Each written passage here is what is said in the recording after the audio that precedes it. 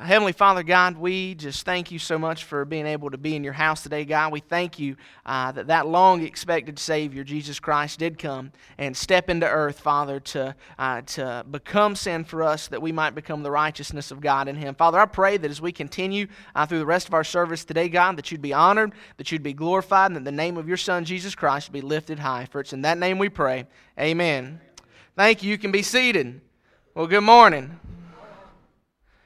Everybody had a good week leading up to Christmas this week? It's getting close, isn't it? We were sitting at the house this week, and Leanne says, "This is just ridiculous." And I said, "What's ridiculous?" She said, "It is almost Christmas, and we have not even watched a Christmas movie yet." And so that's what we did. On Thursday night, we got to the house and put on, one of those timeless classic Christmas movies that everybody can relate to, just a heartwarming story called Elf. One of the greatest Christmas movies ever told, right? You seen Elf, Buddy the Elf? Hi, Buddy the Elf, what's your favorite color? I love that movie. No, Christmas season's getting here. It's getting close, and that time of year, we take up our Lottie Moon Christmas offering. You saw the video this morning. It's the offering we take up that goes to support international missions around the world. It's the main way that we fund missionaries, and we've set a church-wide goal of $10,000 this year for our Lottie Moon Christmas offering. And so we have our Lottie Moon tree, and this morning I was setting up our Lottie Moon Christmas tree, and I'm putting all the light bulbs in to make sure they work, and I come in the back and I plug in the star, and the light bulb blew in the star. And I was like, "That's awesome." You're like, "Why?" Because that's how many times we've hit our goal over the last 5 years. We've done blown the light bulb in and it's been lit up so much. So that was a good thing, right? What? There, yeah, okay. And so we set a church-wide goal for $10,000. We got 26 light bulbs on the tree, including the star, which brings it to roughly $365 to light up a light bulb. Somebody asked me that this week, so I didn't even have that added up. So we added up $365, $1 a day to support a missionary to light up our Christmas tree. And so we see it lit up this morning. Somebody said, "Chip, have we already hit our goal?" No. Not so much. So it's $365 for a light bulb. It's $10,000 for our main goal. If we set an average attendance, let's say 200, and we run a little bit over 200 usually on Sunday mornings between kids and nursery and everything. If everybody would give $50, we would more than match our goal. Now, that doesn't mean every family. That means if you give $50 for everybody in your family, our church would meet our goal. And we'll line up the Christmas tree, and we started taking up the offering last week, and we might have fell a little bit behind pace, as you can tell, right? $365 to light up a light bulb, and not quite. That's where we are. But you know what? We blew the light bulb on the star, so I think we can do it again, okay? So what we're going to do is we've taken up to date $765 for Lottie Moon Christmas offering. It was the first week, and a lot of you weren't prepared. That's fine. I have no doubt in my heart that we are going to meet our goal, because I know your hearts for missions and for the Lord, and I know that we're going to do that this year, and so I'm excited about it. I do want to remind you that when we take up the offering, we're going to take up the Lottie Moon Christmas offering with it, and your envelopes that you see on the seats in front of you, anything in those envelopes are going to go to Lottie Moon Christmas offering, and if you write a check and don't put it in those envelopes, but it's for the offering, please make sure that you designate that on the check. But for the counter's sake, it's much easier if everything in the envelope goes to the Lottie Moon Christmas offering. So that's where we are. We got 25 more lights to light up, but I know we're going to do it because I believe that we are part of a very generous church, and it's one of the most important offerings we take up all year. And especially when we look at missions, this church is good to give to missions. But do you know it's not just our job to give to missions, it's our job to go on missions? Have you ever thought about that? It's not just our job to say, okay, if we light up that Christmas tree at Christmas, then we've done our job as a church on mission. Well, not exactly. Yes, it is our job to give so that others can go and go full time, but it's still our job to go. And we're to go here, we're to go in our community, we're to go in our state and our country, but even this church, we're supposed to go around the world. And our Southern Baptist Convention president this year, in light of the lack of support for international missions last year, has challenged every single church. So no matter where you are, what you're doing, we want to challenge every single church to take a missions trip in 2011. And since I've been pastor here at Airline, we have not taken a missions trip, and we are going to rectify that this year, okay? We might be going to Africa, or we might be going to Panama City Beach, but we're going somewhere, and we're going to go on a missions trip this year. It's going to look like it's probably going to be in the summer, because that's when most people would be able to go. And so if you are interested in that, if you would, just when you see me, pull me aside, just say, hey, I heard you talking about the mission trip. Maybe I'd be interested to go, because I think that's something that's good for us as a church, good for us as individuals, is to go on these mission trips. And mission trips are fun. Have you ever talked to somebody that's been on a missions trip? Right? They have great stories, right? I love the stories. They'll tell you stories about the people, how loving the people are, how generous they are.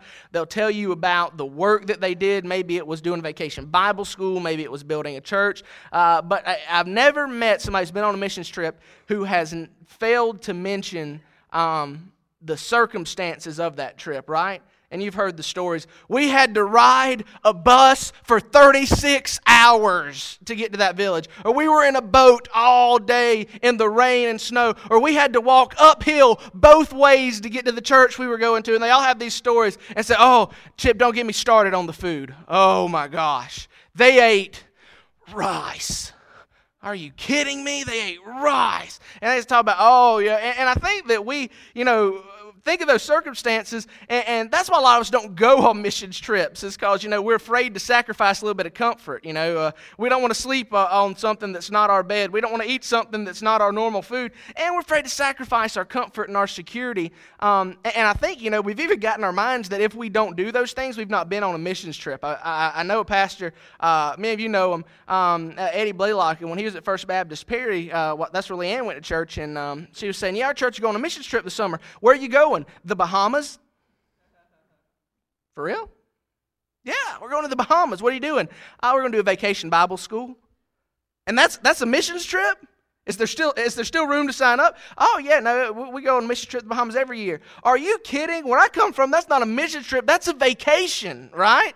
Let's go to the Bahamas and play with kids and then go to the beach. But, that is the missions trip. But in our mind, we think, we've got to kind of stoop ourselves down, go to some rougher circumstances to go on a missions trip. And, and if that's our idea of what a missions trip is, well, then I got a news flash for you.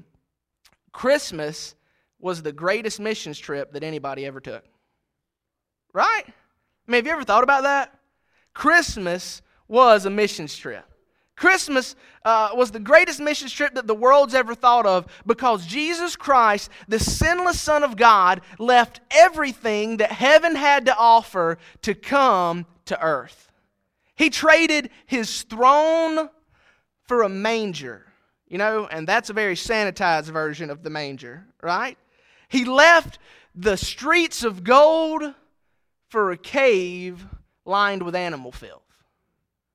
He stepped out of everything, all the glories of heaven that we can't even comprehend, to come and be with us on earth. He gave up everything so that he could become one of us. Christmas is the greatest missions trip that we could ever think of. But he did all of this for a purpose. Wouldn't you agree? When we talk about Christmas and we think about Christmas, I think sometimes we miss the idea that it's more to the story than a baby laying in a manger. Or there's more to the story than three wise men coming and bringing gifts. The thing that makes Christmas so awesome and so amazing is that there was a purpose behind it.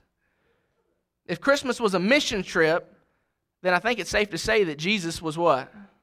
On a mission, right?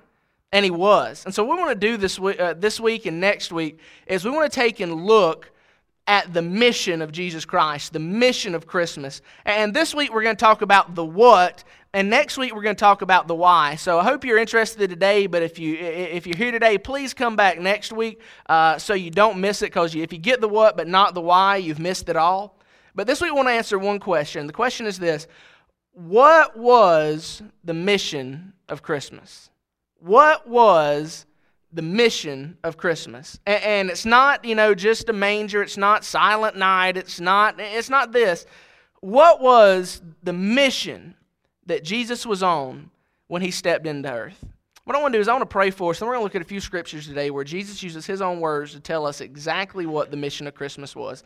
So if you would, just bow with me, and then we'll look to the scriptures together. Heavenly Father, God, I pray this morning that as we look at the mission of Christmas, God, that you would open our eyes to exactly what it was. Father, that through the words of your Son, Jesus Christ, you would just speak to our hearts this morning. If there's somebody in here who doesn't know you as Savior, who's never come to that place in their life where they've surrendered their own authority to your authority, where they've never asked forgiveness of their sins, Father, I pray that you would just touch their hearts this morning as we look at the true meaning behind the Christmas season. We pray in Jesus' name, amen. We're going to look at two passages. First passage we're going to look at this morning is Mark chapter 10, verse 45. So if you want to go ahead and turn there, Mark chapter 10, verse 45. And if once you get there, you can also turn to Luke chapter 19, verse 10 as well. That's going to be our second passage. But the first one we're going to look at is Mark chapter 10, verse 45. And if you've got one of the Bibles that has red letters, right? What are the red letters in your Bible? What Jesus said, right? So we're going to look at is the red letters this morning. What did Jesus say his mission was? What were the very words of Jesus when he said what his mission was? Mark chapter 10, verse 45. Let's look at that together. What Jesus is doing is he is talking here, he's teaching, and the kind of people have said, his disciples said, I want to be great. I want to be first. I want to be recognized. I want to be somebody important. And this is kind of how Jesus responds. Verse 45, he says, for even the Son of Man did not come to, what are those next two words? Be served. For even the Son of Man did not come to, what?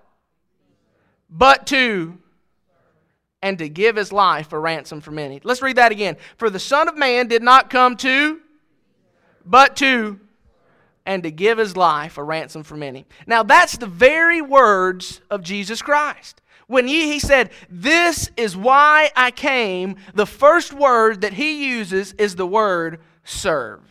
Right? Man, isn't that counterintuitive? Doesn't that go against everything that we think about God and what we know about God and the way we look at the Christmas story? But really, that's what Jesus came to do. He said, I didn't come to be served. But we look at the Christmas story and we see the wise men coming presenting these gifts.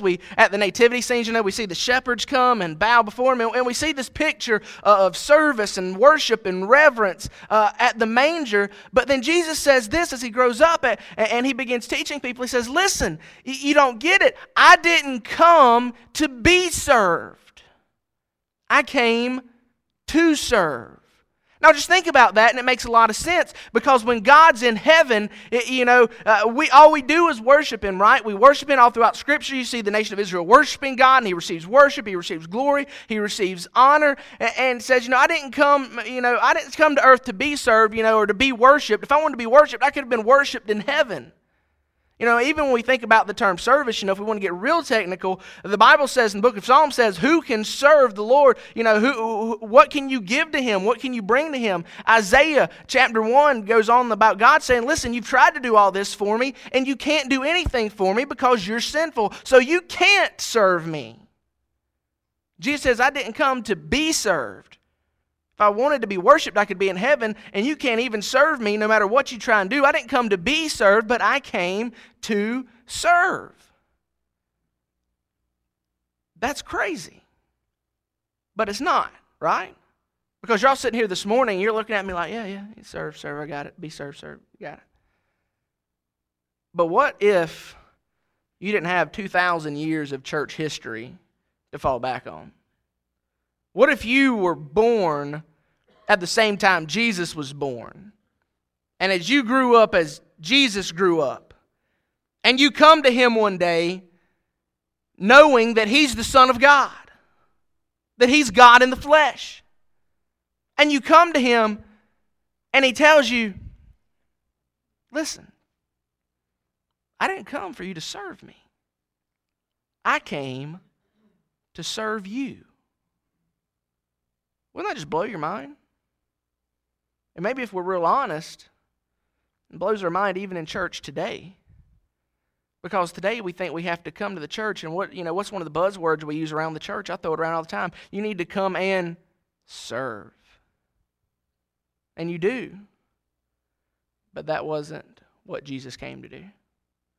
He didn't come to be served. He came to serve. And if you think of that, it's just crazy. The Son of God being born to serve sinful men. The Creator of all universe coming to serve the creation. And what Jesus did in that is He just changed our total mindset about what it means to be great. If you look back in Matthew in chapter 20, you see His disciples argue and say, Jesus, when you come into your kingdom, who's going to sit on your right hand? And Jesus said, whoa, back up. He says, I didn't come to be served, I came to serve. And what He taught us was this, guys, the way up is down.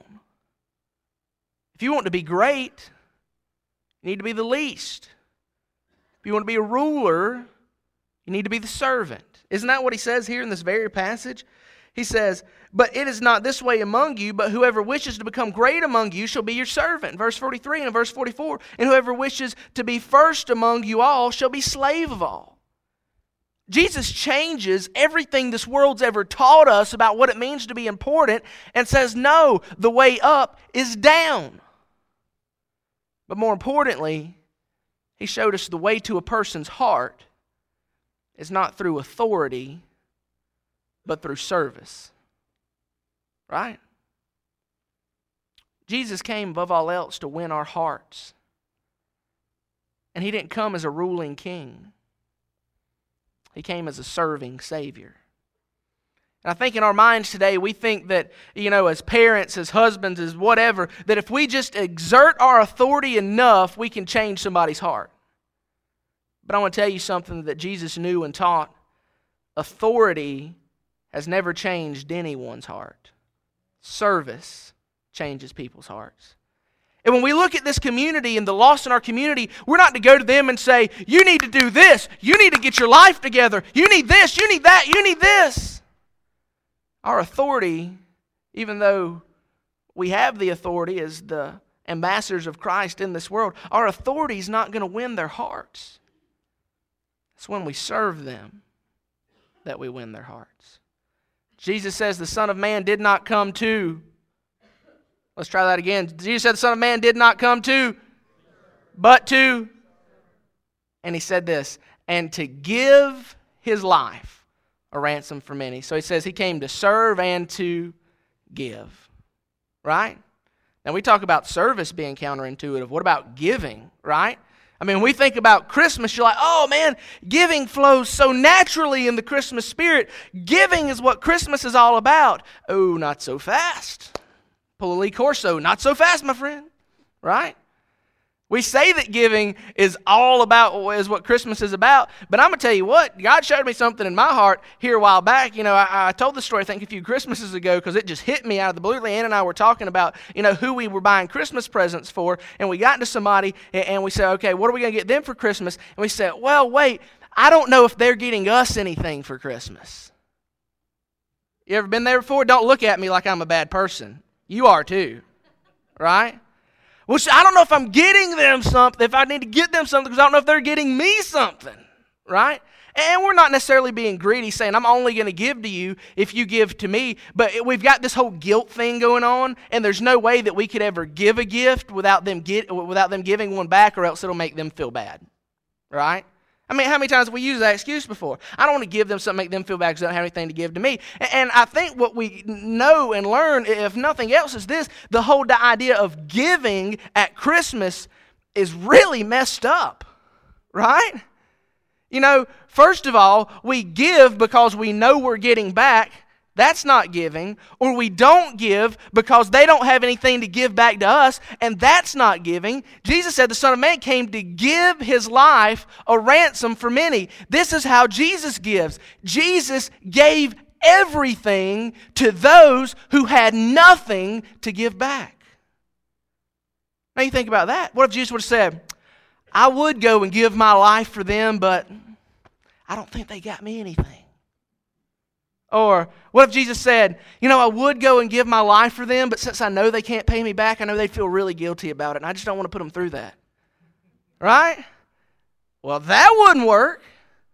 But Jesus said, I came to give my life a ransom for many. Hey, listen, if you don't get anything outside the sermon, maybe this is something you can take home. He gave everything to those who had nothing to give back. He came and gave His very life for us, knowing that despite our best efforts and our best intentions, we could never, ever give anything back to Him. If you want to give at Christmas, I challenge you. Give to somebody who you know can't give back. Right? Give to somebody who you know can't give back. But Chip, I don't want them to feel guilty. You still haven't addressed that. The only reason that we feel guilty when we get but can't give is one word: pride. Right? And I would venture to say that guilt that we feel at Christmas when we get a gift that we don't have one to give back for, the same guilt many of you feel that brings you into church this morning, because you think because Jesus gave His life for you, then you've got to spend the rest of your life giving what you can back to Him. And that's the only way that you appease our guilt. And the only reason you feel that guilt is because you've never humbled yourself and understood what grace really is. You still cling to your pride and saying, there has to be something I can give. There has to be something I can do. There has to be a way that I can earn this back and make this right. But truth be told, there's nothing you could ever do to pay back the smallest amount of what Christ has given to you. We just need to learn to experience what grace is, and that we can't pay it back, and that we're not supposed to. He said He came to serve and to give. I want you to look at this, Luke chapter 19. Jesus again is speaking, and if you've got a Bible with the red letters, you see that this is in the red letters, and so this is what Jesus is talking about. And in Luke chapter 19, we see here the story of Zacchaeus, right? Zacchaeus was a wee little man was he. You remember that one? Yes, I am part of the praise team. No, the people on the praise team laugh because they've heard worse. The story of Zacchaeus, right? You know the story of Zacchaeus. Zacchaeus hears that Jesus is coming to town, so he wants to go see Jesus, right? But Zacchaeus was like me. He was short, okay? Which, just throwing this out there, short people live longer, medical fact, just saying. Zacchaeus was short, and so he couldn't see Jesus. So what does he do? Well, what does he do? Climbs a sycamore tree. Why? Just to see what I can see, right? He climbing the tree. And he climbs up in the tree to see Jesus. And Jesus looks at him and says, hey, Zacchaeus, what are you doing up there? Come on down, because I'm going to go eat dinner at your house today, right? And when we hear the story, and we're taught it in Sunday school as kids, which, by the way, how many of you were ever blessed to have flannel graph in your Sunday school class? Raise your hand, don't be ashamed. I love flannel graph. I would get rid of every whiteboard in this church to put flannel graph in if I could. I love flannel graph. This is one of the best stories to tell with flannel graph, because Zacchaeus is like this tall. Okay? Little guy. When we read that story, when we see it in flannel graph, kind of the moral of the story that we draw from it is, that we need to do whatever we can to look for Jesus, right? Get yourself in a position to see Jesus. Zacchaeus was seeking after Jesus so hard that he finally found him after he climbed that tree. But that is not the moral of the story at all, right? Matter of fact, if we would read to the end of that story, the very last verse, Jesus puts a stop to that idea real quick, for he says this in verse 10, for the Son of Man has come to and to that which was lost. Let's try that again. For the Son of Man has come to and to that which was lost. And you look at that, and that's not exactly what we're taught in the Zacchaeus story, right? I mean, how could you? Zacchaeus is the one who came looking for Jesus. Zacchaeus is the one who climbed a tree. And Jesus just looked up and said, oh, hey, Zacchaeus, I'm coming to your house. But Jesus totally turns the story on its head and says, no, I've come to seek and save that which was lost. Let me throw a couple verses out at you. Romans chapter 3 and verse 10 and 11. You don't have to turn there. I'm not even going to turn there either for sake of time. It says, as it is written, there is none righteous, no, not what? Even one. Look at verse 11. It says this, there is none who understands, there is none who seeks for God. Wait a minute. I thought Zacchaeus climbed a tree. There is none who seeks for God. The truth of Scripture is this, is that not a single person in all of history has sought after Jesus.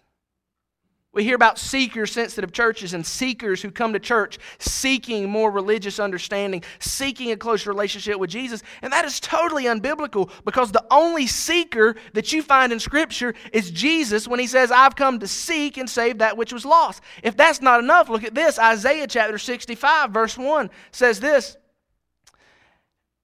this is God speaking, I permitted myself to be sought. Whoa, we could stop there and preach on that for a while, right? I permitted myself to be sought by those who did not ask for me. I permitted myself to be found by those who did not seek me. I said, here I am, here am I, for a nation which did not call on my name. Whoa. Did you catch that? Just said, I let you look for me. I'll let you find me. I'll let you call on my name. I have spread out my hands all day long to rebellious people who walk in the way which is not good, following their own thoughts. Listen, this is it, bottom line.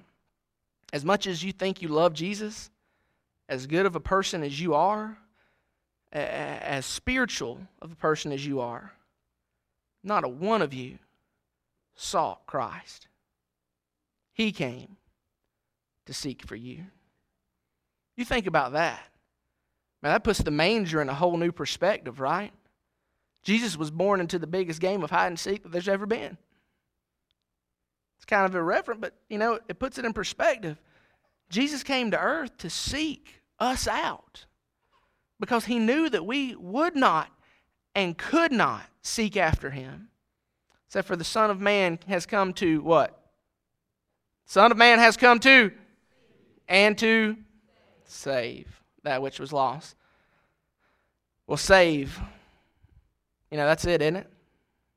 I mean, that's it. That's why Jesus came. That's what the mission was all about. Jesus came to save us from our sins. Romans 5:8 says, for while we were still sinners, God demonstrated His love for us, that Christ died for us. That's it. The mission of Jesus was to save us. That baby who was born in a manger didn't stay a baby. He grew up to ultimately give His life on the cross of Calvary, to take on the full wrath of God to save us from our sins. That's what the mission of Jesus was. We could sum it up like this. Jesus came to do what He knew we never could. As hard as we work, as much as we try, as much money as we give to Lottie Moon, as many Sunday school lessons as we learn, as many times as we sing, as many times as we pray, as many times as we read our Bible, there's nothing we could ever do to save ourselves. You and I were destined for an eternity in hell. And not a thing, not an ounce, not anything within us could pull us out of that direction. We were headed there of our own choice, of our own will, and nothing was going to stop it save the Son of God stepping into this world, born of a virgin, born under the law, laid in a manger, wrapped in a blanket, welcomed by shepherds and sung by angels, greeted by kings, to come and save us from our sins. That's what the mission of Christmas is. It's the opening act to the greatest salvation story that's ever been told. Christmas is not about carols and cookies and presents and gifts. It's about Jesus Christ becoming a Savior of mankind. You think about that, man. That's crazy. I heard a statement, and I'll share it with you. We think a lot about Christmas carols, and I've heard people say, oh man, Christmas carols just, fill my heart with so much love. And Jesus says, if music could have led us to the throne of God, Jesus would have sent a musician, or God would have sent a musician. Instead, He sent a Savior. That's what it's all about. He saved us from our sins. He took our place on the cross. He came to save us. Have you ever grasped that? The mission of Christmas? Or do you get caught up like we do year in, year out with the hustle, the bustle, the parties, the gatherings, the gifts, the ribbons, the trees? Christmas is all about Jesus stepping into this world to do what we never could. It begs the question, though, doesn't it? If Jesus went on the greatest missions trip that's ever been told, if He lived His life on mission to save us, well then shouldn't that motivate us to live our life on mission for Him? Right? What Jesus did and all of this, and the serving, and the giving, and the seeking, and the saving, was He set an example for His children, who He has served, who He has given, who He has sought, who He has saved, to go and do the same for others. Listen, I challenge you, be on mission this Christmas. Serve those around you. Give to those who can't give back. Seek out those who would never find their way into church. And do what you can to lead them to the Savior, the Son of God. Be on mission this Christmas. A survey came out, I guess it was around Thanksgiving, where they asked the question to people all across America who did not go to church. They asked them this. It says, what event opens you up the most to spiritual things and to the church? One of the answers was financial crisis. Well, we're in that, right? One of the answers was a family crisis. One of the answers was a death. One of the answers was Easter. The number one answer of what event opens you up to spiritual things into the church more than anything else, it was Christmas. I bet you never would have thought of that, would you? 46% of unchurched Americans say that this is the time of year that they are most receptive to hear religious things. Be on mission this Christmas. You've got a wide open door.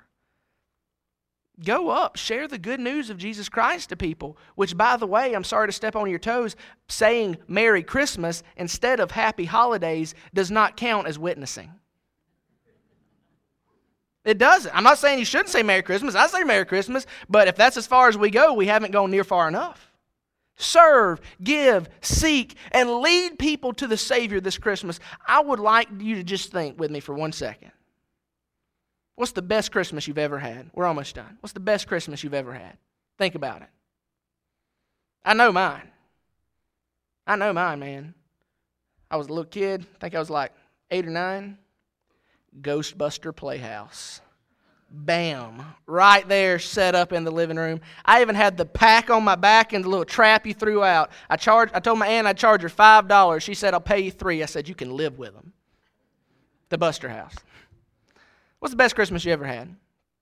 What if this Christmas could be better? If every person in this room who knew Christ as Savior, and listen, I'm not foolish enough to think everybody in this room does, but I'm just saying if everyone in this room who does would live their life with an intention these next 2 weeks to be on mission, to not let this Christmas be the same as every year, but to serve, to give, to seek, and to lead people to the Savior, this could be the best Christmas this church has ever experienced. What if next Sunday, instead of having a church full of cookies and presents, we had a baptistry full of people. Wouldn't that be awesome? You've got an open window these next 2 weeks to share the love of Christ like you never have before. And I challenge you, do it. If Jesus lived on mission for you, let's spend the next 2 weeks on mission for him. What's the mission of Christmas? To serve, to give, to seek, and to save. And aren't you glad that he followed through with that mission? And in a few months, we're going to celebrate Easter. Let's pray together. We'll have a time of invitation. So our musicians come forward. If God's spoken to you this morning, maybe he's burdened your heart about how you go about Christmas. Maybe he's burdened your heart about how you live your life. But most importantly, I pray that he's burdened your heart and opened your eyes to exactly what he did for you. Next week, we're going to talk about why. This week, I want to talk about what he did. And I pray this morning that if God has opened your eyes to what he did for you in a way that he never has before, if this morning you see yourself in your sin and you see Christ as Savior, and you know that you've never accepted that gift that he gave us on that first Christmas, I'd encourage you to do so. You can come and see me, one of these deacon Sunday school teachers, and we'll let you know exactly how you can trust Christ as Savior. Or Christian, maybe God's placed a burden on your hearts to live these next 2 weeks like you're on a missions trip. That you would go out and that you would be bold and that you would be intentional in everything that you do. However God's speaking to you, we're going to have a time of invitation for you to respond. I'm going to pray for you, and then these altars will be open. Heavenly Father, God, we thank you for this time that we have today, and we thank you for your word that speaks to us today. And I pray during this time of invitation that you would move in a special way and that you would touch our hearts. Father, if there's some here who don't know you as Savior, Father, would you open their eyes to what you've done from them? Bring them back next week so they can hear why you did it. And Father, for those who do know you as Savior, I pray that you let them live these next 2 weeks like they're on a missions trip. We pray in Jesus' name. Amen. These altars are open. If God's spoken to you this morning, you come and respond to him.